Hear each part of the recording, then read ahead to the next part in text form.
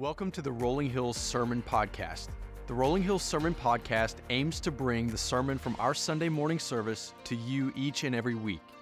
Whether you're a longtime follower of Christ or just beginning to explore who Jesus is, we invite you to join us as we dive deep into God's Word and what He has to teach us today. So listen in as we jump into what God has in store.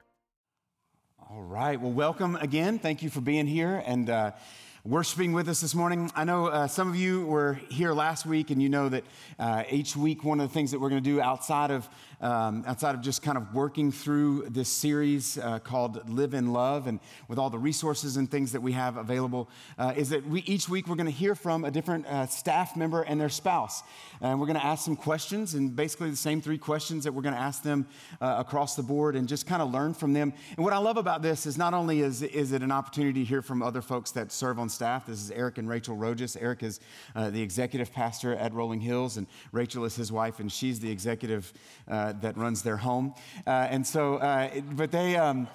But these guys are not, they're not coming with some ethereal, highbrow. I mean, they're both smart, but the reality is they're going to share things that are real life.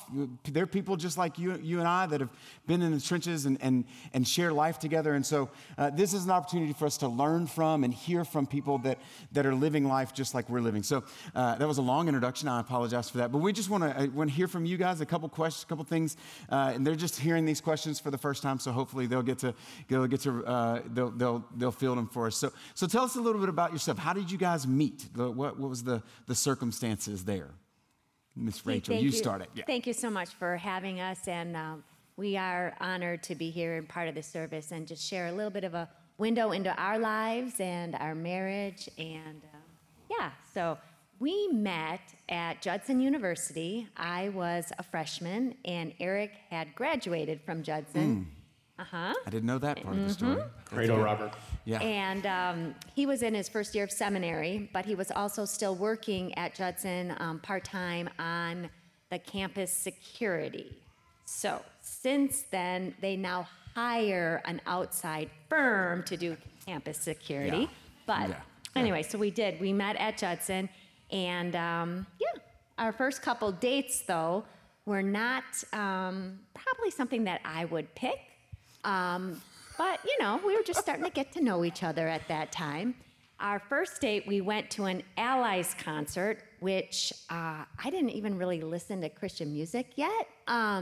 So it was this rock band and Christian music, and I was like, okay, let's go. Yeah, romantic. Very romantic. It's good, yeah. And then our second date, we went to a comedy club. So those are probably my two least favorite things to do, but we did it. A for effort? Yeah, give it all she got. That's awesome. Well, thank you for sharing that. I'm glad that I got to know some of those things. That's awesome. Well, so from both of you guys, share a little bit about what's your biggest joys in marriage and your relationship, but also what are some of the biggest challenges? So, yeah, I'll start with the joys. I think, I say this in all sincerity that, just being married and being married to Rachel is truly a joy. 1 Corinthians, Paul says that marriage is a charismata gift, a gift of grace. It also says that singleness is a gift of grace, by the way.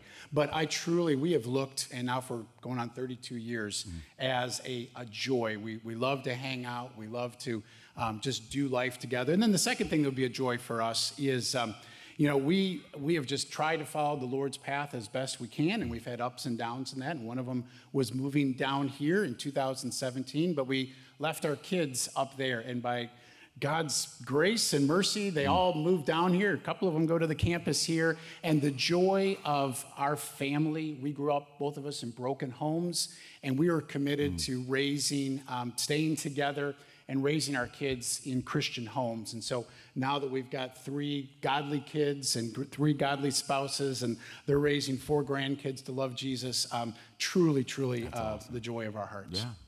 All right, so now nitty-gritty, what are the challenges? Well, to kind of go along with that. I'm sitting right here, by the way. He is the challenge, baby? No, not at all. Time. I would say time has been, in our lives, has always been one of the biggest struggles. when we first got married, Eric was working 3 jobs. I was finishing up my degree, running cross country, and then was then pregnant with our first child very early on in our marriage. And so we were really, really busy at that point in time. And if you don't know Eric, he's a really big planner. And one of his favorite things to do is calendar. And when we first got married, I was like, this is horrible. Why are we doing this just to look at all of this stuff that we have going on?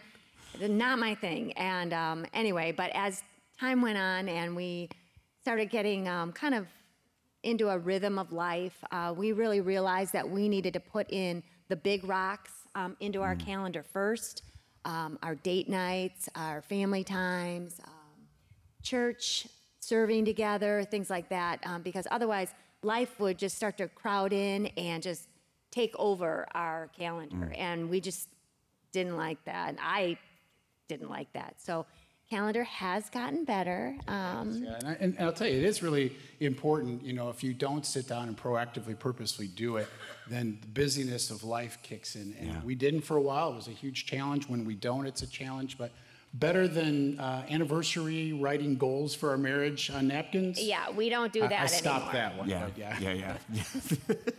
That's one of my favorite stories between you guys. So how have you guys kept Jesus center in your marriage as you've grown in 32 years now, 3 kids, 4 grandkids? There's a lot of ways, but for time purposes and just to highlight one, I'd really say prayer for us. And prayer has just always been a really, really vital part of our marriage, both individually. I've got notes all around my desk right now just saying I'm praying for you, and I know that she does, and I pray for her. We pray together, whether it's in the car or walking or just around the house, little things and big things as well. When we moved down here, it was after a huge season of prayer. And even though it was hard to leave our family at the time, we just really sensed together that the Lord was leading us, that Jesus was telling us, this is your calling. So we've done it our entire lives. Our kids used to think that we would say, hey, we're going to go pray together, that it was something different than going to pray together, but we truly were going to pray together. And we continue that to today. And so that's what I'd say is the number one thing. We've tried devotionals. I probably have 100 devotional books of good intentions that we've never really followed through on, but praying together is a way that we stay close to Jesus. That's awesome. Great. Thank you so much for sharing that with us. And you guys give them a round of applause. They're said just to be here. I know that's a big deal. So. And as we transition, I do want to make sure you are reminded, I know we've said this a couple of times last week and this week, that at the back of the room there's a table. I jokingly called it the love table last week, and I wasn't going to do that again this week. But anyway, it's a spot where there's lots of resources for marriages. What we said is, when we decided to do this series, one of the things that we said is, we really want to make sure that what we say and that we give the time and the space to saying, hey, we value relationships at every level, right? If you're single, if you're in the middle of, if you're engaged, if you're dating, or if you're married for a little while, married for a long while, maybe your marriage is great and strong, maybe it's struggling, wherever it is, we value relationships and we value marriage. We want to put a stake in the ground and say, we believe that God's design for marriage is beautiful, and we want to make sure that we do all we can to make sure our marriages within the church are strong. I believe that it's a great witness, it's a great event, a part of our community, for our community to hear and know that there's strong marriages there at Rolling Hills and their value for relationships. Our passage that we're going to work through, kind of our home base over the next couple of minutes as we worship together, we continue working through God's Word together, is 1 Corinthians chapter 13. And we're going to work through the whole chapter, kind of pulling bits and pieces from that. And on your worship guide, I got a couple of things that I just kind of want to point to as we answer the question this week: how do you grow in love?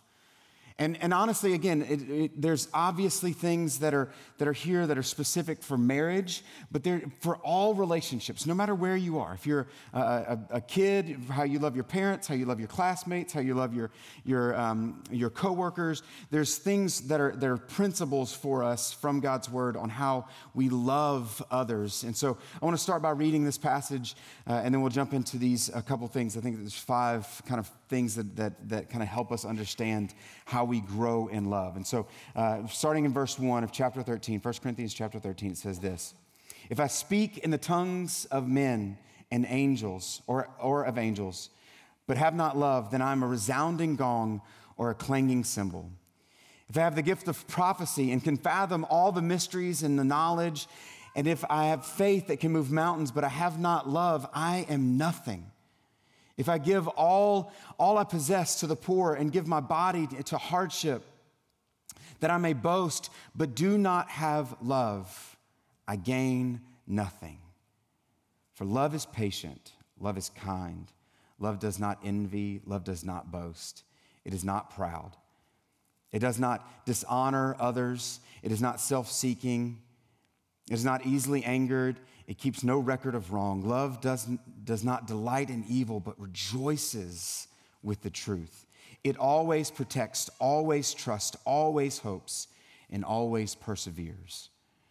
Verse 8, "Love never fails. But where there are prophecies, they will cease. Where there are tongues, they will be stilled. Where there is knowledge, it will pass away. For we know in part, and we prophesy in part.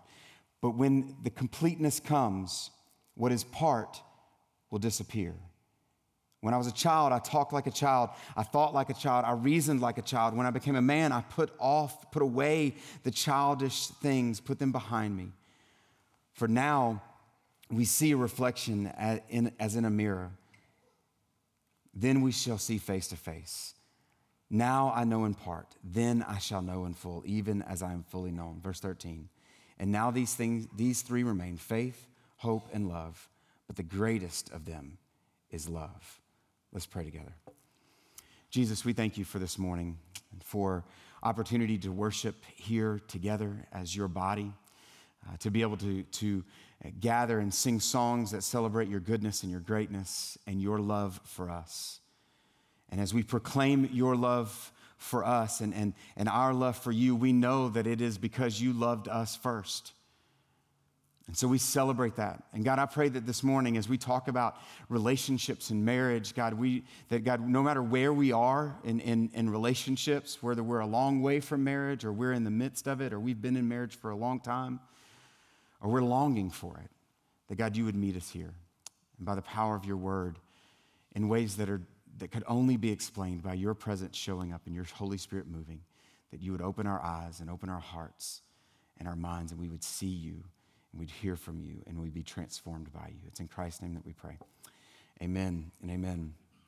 So as we start really kind of like I said, there's a handful of things, if you're following along on your worship, got a handful of things that I want to kind of work through that I think are keys that we see in this passage that are help us understand how we grow in love. How do we continue to grow in love? And the first one is this, if you're following along, that it begins with recognition.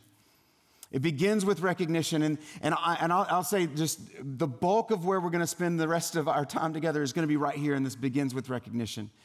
Because I think that there's 3 specific things that we see in this passage or that we understand from this passage that helps us kind of understand what it looks like and why, how beginning with recognition really does propel us into growing in love. And the first thing is this, that we have to recognize the brokenness of love.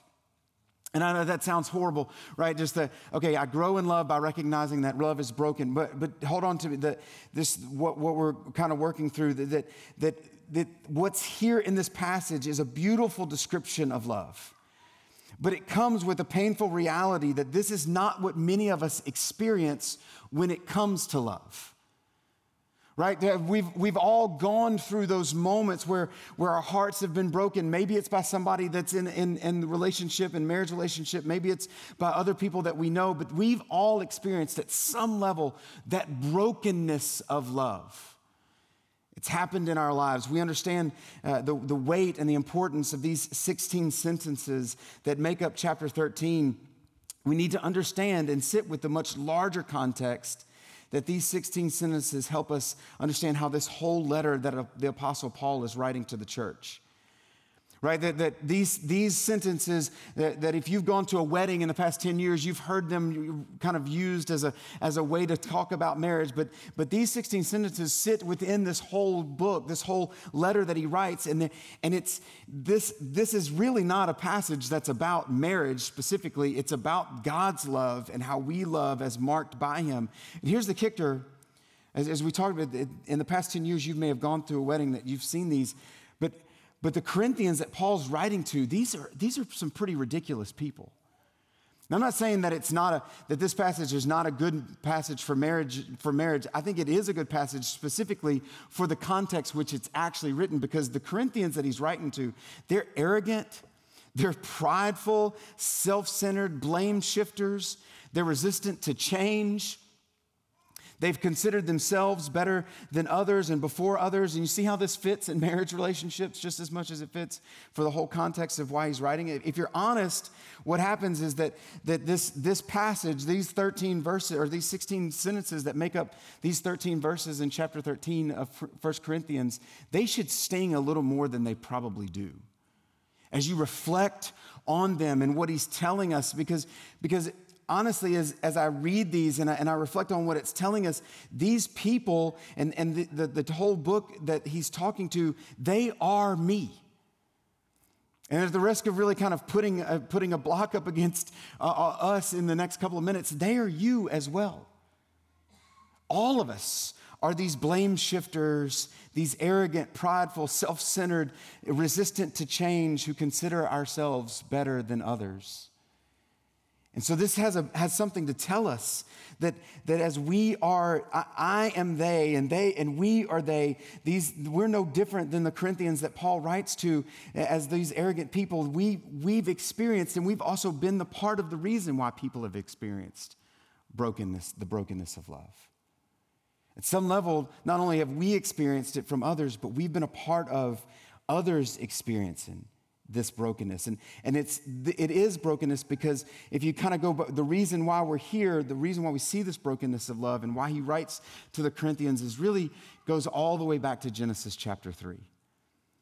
And what happens in the garden when Adam and Eve in the garden, when they sin and they begin to, they rebel against God and say, what I want is more important than what you want. And every single day and every individual from that time on has experienced this brokenness of love because of what happened there in the Garden of Eden in Genesis chapter 3. In reality, the very reason why Paul has to write this is because of what happens in Genesis chapter 3. And so there's this brokenness that we have to realize, that as we read these words from Paul, that this is what love is. He's encouraging us. He's kind of challenging the Corinthians and challenging us, but it's coming from this pastoral appeal that really is pretty tough. He's saying that this is what love is supposed to look like, because it's not what it looks like for you guys right now. The second thing that's there for us is we have to recognize the priority of love. It's not only that the brokenness, but the priority of love. And really what I mean is that it's important, right? It's in the first position for us as believers, as those who follow Christ, that we love others. That's what he's called us to do, to love him and to love others, that to love God and to love people is first and greatest commandment. And the second is like it, is what Jesus says, the priority of love. But listen carefully to the words that he says. If I speak in the tongues of men or angels and don't have love, then I am a resounding gong and a clanging cymbal. If I have the gift of prophecy and can fathom mysteries and all the knowledge and have faith that moves mountains, but I don't have love, then I am nothing. He says, if I give all my possessions to the poor and give my body to hardship so that I can boast, but I don't have love, then I gain nothing. Over and over again, this priority, the position of love is as priority, as important. What happens without love is that we're a noisy gong, an annoying person that fills others with pain. right? That we're not only that we're nothing, that without love, even though I may have lots of other things that I can hold up as awesome, without love, I am nothing. I gain nothing. If I do all of these things and say that they're for the Lord, I gain nothing without love. The importance of love, the priority of love. It sounds important because it is important. We can't move on any farther than recognizing not only do we experience the brokenness of love, but the position of love is priority in our lives. That we love God is what he's commanded us to, and we love others as that first priority. The third thing inside of this that we have to recognize is the proportion and the position of love. And I say this, that the proportion is this, that God has loved us much, that he has lavished his love on us, and that he loved us first. Remember what it says in John chapter 15. Jesus says this, that greater love has no man than this, that he lays down his life for one's friends. But what Christ did is he laid down his life for enemies, those who are running away from him. Romans, Paul writes, but God demonstrates his own love for us, that while we were sinners, Christ died for us. That we know that God loved us, that he loved us when we were not running after him. He didn't love us because we were lovable. He loved us despite the fact that we were unlovable. When we were running away from him, when we were still sinners, Christ died for us. He laid down his life for us. When people ask me, how do I know that God loves me? I can say very clearly, because of the cross of Jesus Christ. I know that he loves me because no greater love has ever been demonstrated on the face of the earth than this, that God himself would come to earth in the form of a human and lay down his life for us, that we have been loved much. The proportion of love, there's no greater love that you can experience. Nobody on earth is going to love you as much as God has loved you. And it's clear because of the cross of Christ and the position of love that he loved you first. That we love, our response to love is because God has loved us first.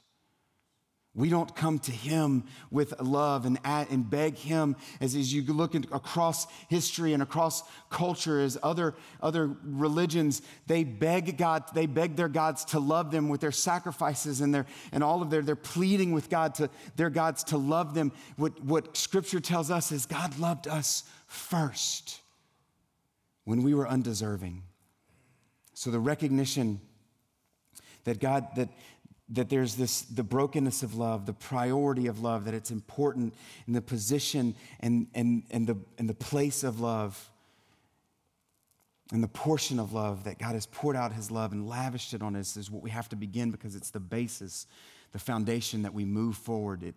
It helps sustain us as we move on to the other elements that we have here. And so the second element that's there as we continue to grow in love, it happens with a recognition, right? Reminding ourselves, recognition. The second thing is that it needs constant attention. To grow in love, for us to grow in love, there needs to be constant attention to that love relationship. Maybe you can take a look at this plant. Some of you plant moms here are like, that's super cute. I'd love to add that to my plant family. You're ready to cut a stem. What's that called? You cut a stem off, you put in some water and it grows. What's that called? Somebody know? Propagating, that's the word there. I couldn't find it the other day. So there you go. All you plant moms, y'all are like, yes, give me some. Let me show you what happens to this plant, though. If you added this to your home, this is the plant that keeps on giving. This is called kudzu, and it's the plant that it's said that it swallowed the South. And this is what happens when you don't give attention that's needed. Right? This is the kind of, sometimes we say that healthy things grow. Yes, healthy kudzu grows and chokes out all the other things, is what it does. So things that there are healthy things do grow, and we need healthy things to grow, but there's also times when we don't give attention that what can happen is that other things can swallow up that healthy stuff that really needs to grow.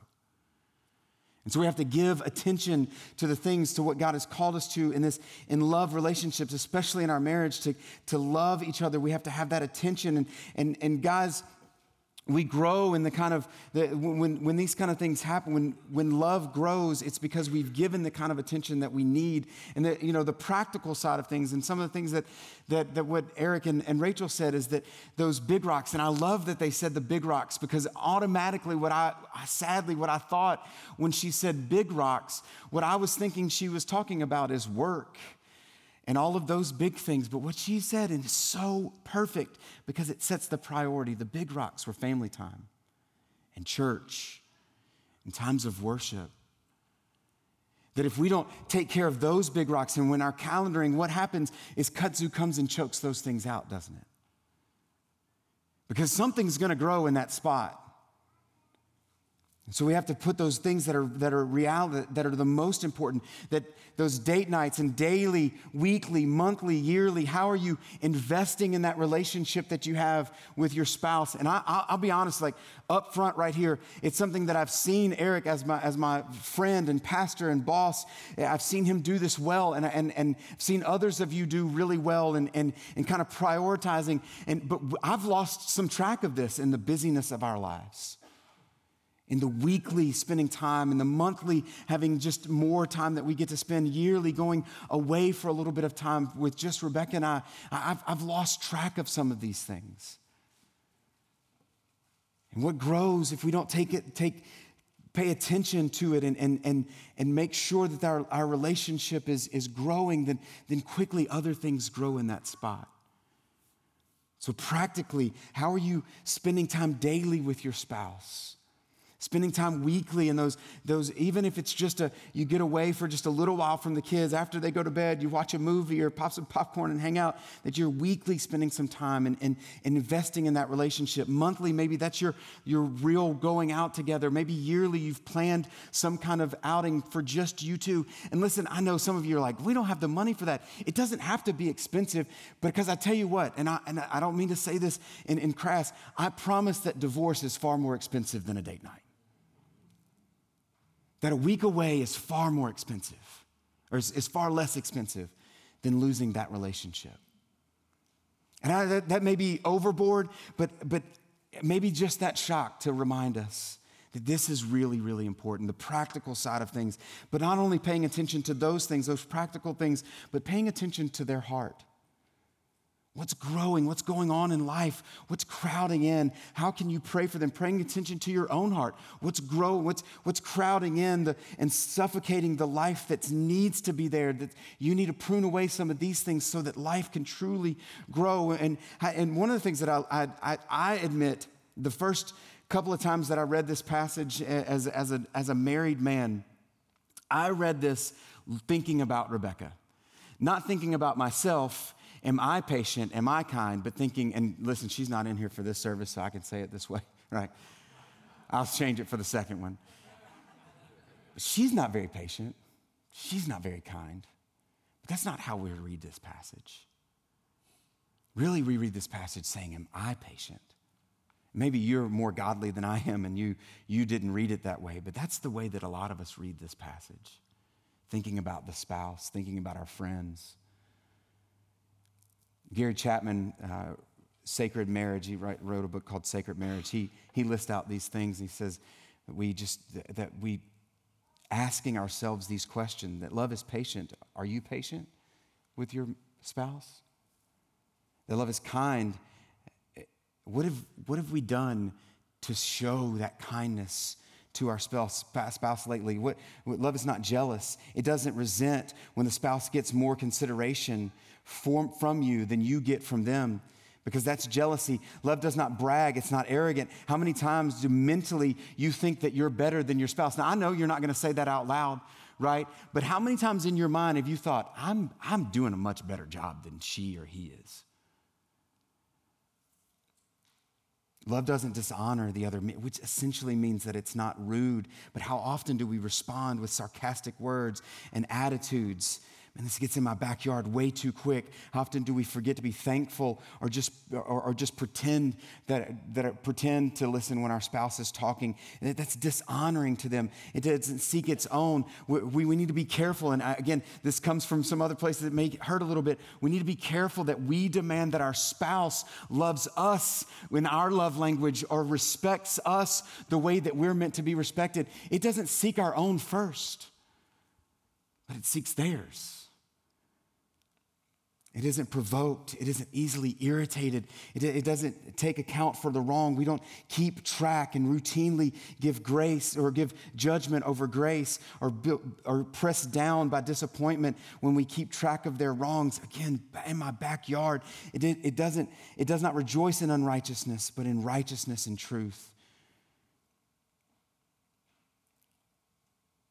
We have to pay attention to our relationships and how we respond to what we see in this passage. It requires ongoing attention to make sure that our relationship is growing. And when it comes to those things, it kind of falls from that as we evaluate our own hearts rather than looking at their hearts and trying to evaluate theirs for them. Well, let's let the Holy Spirit do that work in them as he does his work in us. What follows more often is that it requires or it calls for confession. That in the process of us looking through those things and hey, have I dishonored my spouse? Have I spoken to them? Have I sought my own over there, seeking their own? Have I kept account for wrong and been judgmental or pressing the pressing weight of disappointment when I keep that record of wrong? What comes after that is maybe I just need to spend some time confessing. You know what happens? I used to think that I had licked my temper. Right? The two things that I had stopped, as I got into college, I stopped playing golf, and that was like the thing that was really where my temper really shot up. It's like, I'm done with that, and now I'm the godliest dude ever. I don't have a temper anymore. And then I got married. When we dated, I didn't have a temper. She was like, what is happening to you all of a sudden? Right, but in those relationships are also often that crucible, that place where God burns away some of those things that we didn't even know were a part of how we live. We didn't even know that we judged the way that we judge, or that we sought or we were selfish the way that we were selfish. But relationships become that place, that proving ground where God challenges us, encourages us. Ed Welch, who's a pastor and a counselor, says this, and he says that people have asked me, and I've asked lots of people, what's the one thing that you would do? And he said, I've tried all those things, and this is what I recommend today, that you confess your own sin before God every day and watch what happens. That you confess your sin before God every day and watch what happens. As you evaluate your own heart, as we pay attention to what our heart is doing, in response to that, we confess our sins before Him. Watch what happens in our marriage relationship. Daily confessing our need for Christ and how in loving others, confessing that often I look for in Rebecca what God has only provided for me in Himself. Confessing that I'm looking for it in the wrong way, confessing those grudges that I've held or withheld compassion, that I've been unforgiving, that I've been unkind, that I've been uninvolved, confessing my own faults, and confessing that I see others' faults more quickly than I see my own. That we confess, that not only do we confess, but in that confession and recognizing that the third thing or fourth thing is that it involves submission. It's submission to Christ and His word and His instruction. Submission is obedience to Him, submission to Christ and His word and His instruction, but also submission to one another in humble service. Listen, if confessing your sin and going all in and being a servant to your spouse and to those that God's put around you, watch what happens in those relationships. Lastly, it's marked by commitment. The closing of the passage says it bears all things, it hopes all things, it believes all things, and it endures, right? Love bears not just some of the things that it can handle, but all things. All of our spouse's faults. It believes all things. Because listen, one of the things that happens in our marriage relationships is we stop believing that the other can ever change. We stop hoping that there's something better, and things begin to fall apart. But there's a commitment to love, to hope, and to bear, and to believe, and to endure. One of the challenges that I want to, as we kind of transition this morning, one challenge that I want to make for us is over the next 4 weeks, next 3 weeks as we wrap this up. What would it look like if you went all in? What would it look like in your marriage relationship if you went all in? If you said, listen, there's some things that I've held back, some maybe some hurts that you have. What would it look like if you said, I'm going to forgive those things that you're holding on to that maybe they don't even know that you're holding on to? What would it look like for you to go all in and love them the way that Christ has called us to love? How would it change? To confess, to pay attention, to recognize where we are and the love that Christ has poured out on us, lavished on us, to go all in on that relationship that he's provided for us that is so important for us and who we are and growing in our relationship, not only with them, but with Christ and others. We're going to bow your head and pray this morning, and we're going to sing just a song of response together. And this, as we sing, I just want to invite you just to, let this be a time that you reflect. Maybe you're singing, maybe you're just quiet and you think, okay, God, what would it look like for me to go all in? And maybe there's a commitment for you to say, I'm going to make this commitment. I don't know what it looks like. I don't know how it's going to work, but I'm going to make the commitment. I'm going to go all in. Maybe I've held back a little bit. Maybe there's something that's hurt and I need to forgive. Maybe I need to ask for forgiveness and I just don't want to admit that I'm wrong. What would it look like? Let's pray together. Jesus, we thank you for what you're doing in this room right now. And we're excited, God, to see what would happen in our relationships, not just our marriage relationships. God, we pray blessings on those. But what would happen in our relationships with our kids? What would happen for kids when their relationships with their parents and our relationships with our coworkers and our neighbors, all of those places, God, what would it look like for us to go all in and love the way that you have loved? You said that you loved us, first and greatest commandment, that we love you. And you loved us first.